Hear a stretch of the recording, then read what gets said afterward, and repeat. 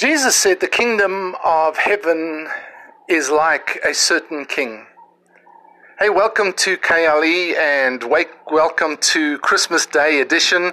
This is your host, Sean Smith. Great to be with you. I'm recording right now this podcast from sunny South Africa. Well, more or less sunny. It's got a bit cloudy here, and we had a thunderstorm earlier. That's sort of very typical to this part of the world and this part of South Africa. I'm standing right next to on a beautiful property, just a massive, beautiful green piece of property right on the riverfront. It's the Vaal River, which is very popular in this part of the world, and people are racing up and down with jet skis and boats, etc., etc. And we just had Christmas lunch with the family. But I really just felt on my heart to come and share with you just a message that I've really been feeling on my heart for a few days. And I don't have any books or anything in front of me, but it's just something I was meditating on, and I thought how important it is that, moving from here to wherever your destiny is, to wherever your purpose is, one of the most important things is forgiveness.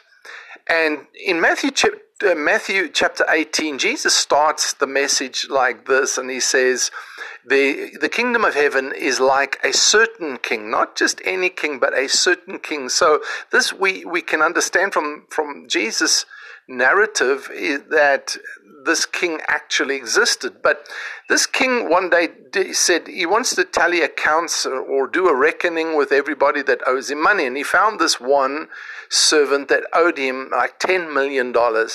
And he just said, take that guy, we're going to throw him into jail because he must pay. And the guy said, well, I can't pay. So he said, well, you're going to jail. And so the guy then began to beg and plead and say, please don't throw me in jail. Please don't throw me in jail.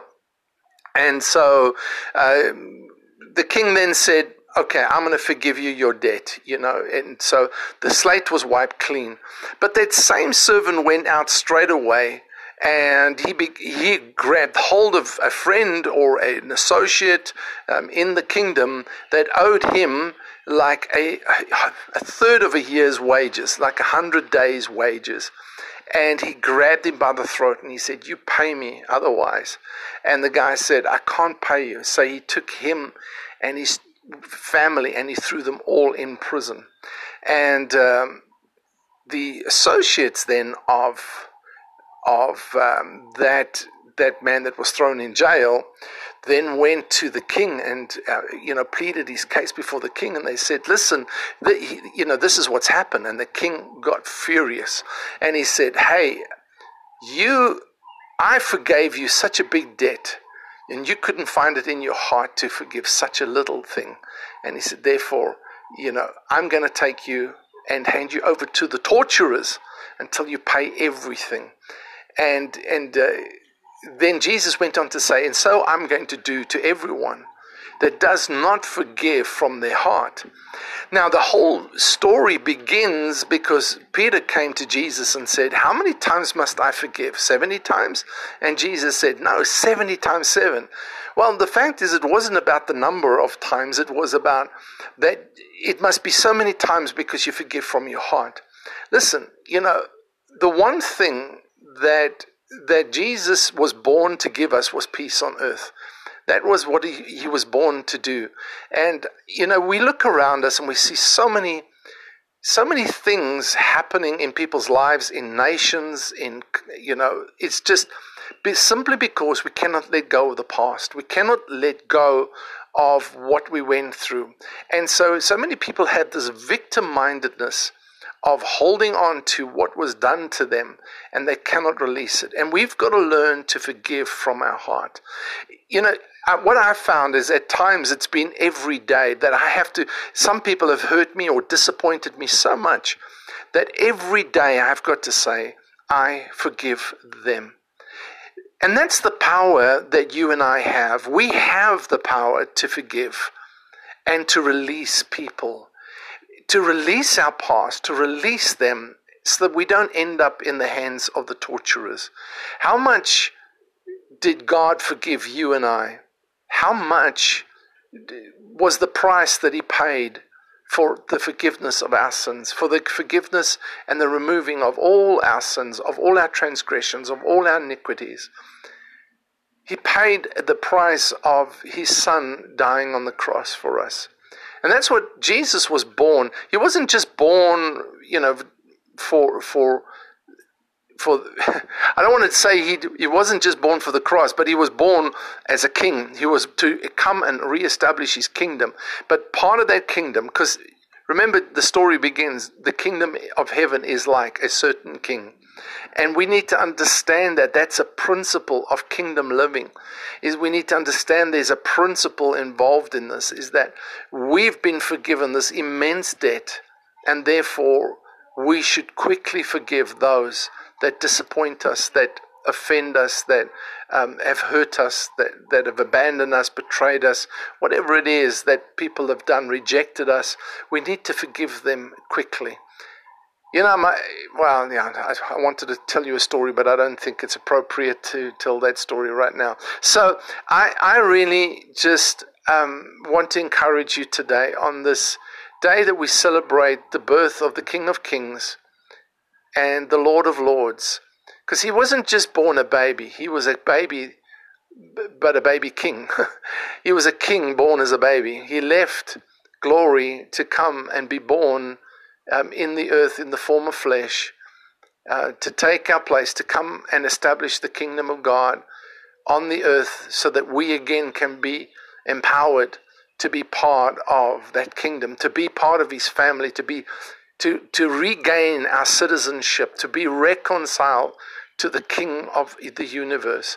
So I really want to encourage you today in that is, I know it's a message that sort of where we have to take responsibility, but I've really been feeling like I wanted to share that with you for a while, and so I just come to you today and say, as you're celebrating with family and friends, or you have celebrated, and you've celebrated this amazing day called, Christmas Day, and we've just had a wonderful meal and spent time together as a family out here, and missing some of the family, but we did get to spend time in South Africa with our South African family and my granddaughter here. I really want to encourage you in this, is that God forgave you. This is what the kingdom of heaven is about. And therefore, don't allow the past to hold you captive. Don't allow the past to hijack your future. Don't allow those hurts and those disappointments and things to torture you. I see people being tortured because they've never released the power of forgiveness in their life. Move on from that. Move on. Yes, they've done you harm, but leave it behind. Many times we get depressed and we get frustrated, we get angry, we get bitter. We experience dark times because we do not release people. It's torment, So from your heart, Jesus said, forgive others because he forgave us. The kingdom of heaven is like a certain king. And just remember that. You can go and have a look at it in Matthew chapter 18. So from Michelle and I and our family to you, wherever you are in the world, and all our listeners, and all across the United States and the United Kingdom, Europe, Africa, in Asia. We love and appreciate you so much, and so grateful to have you listening in on these podcasts, and just really wanted to say to you, I hope you're having a super day. We're looking forward to 2020. I've got some exciting things I believe that are in store, a lot of power-packed things to equip your leadership. So you'll be hearing from me more about that. But God bless you guys, and have a tremendous day, and enjoy your family and your relationships in Jesus' name. Until next time, this is Sean saying, God bless you.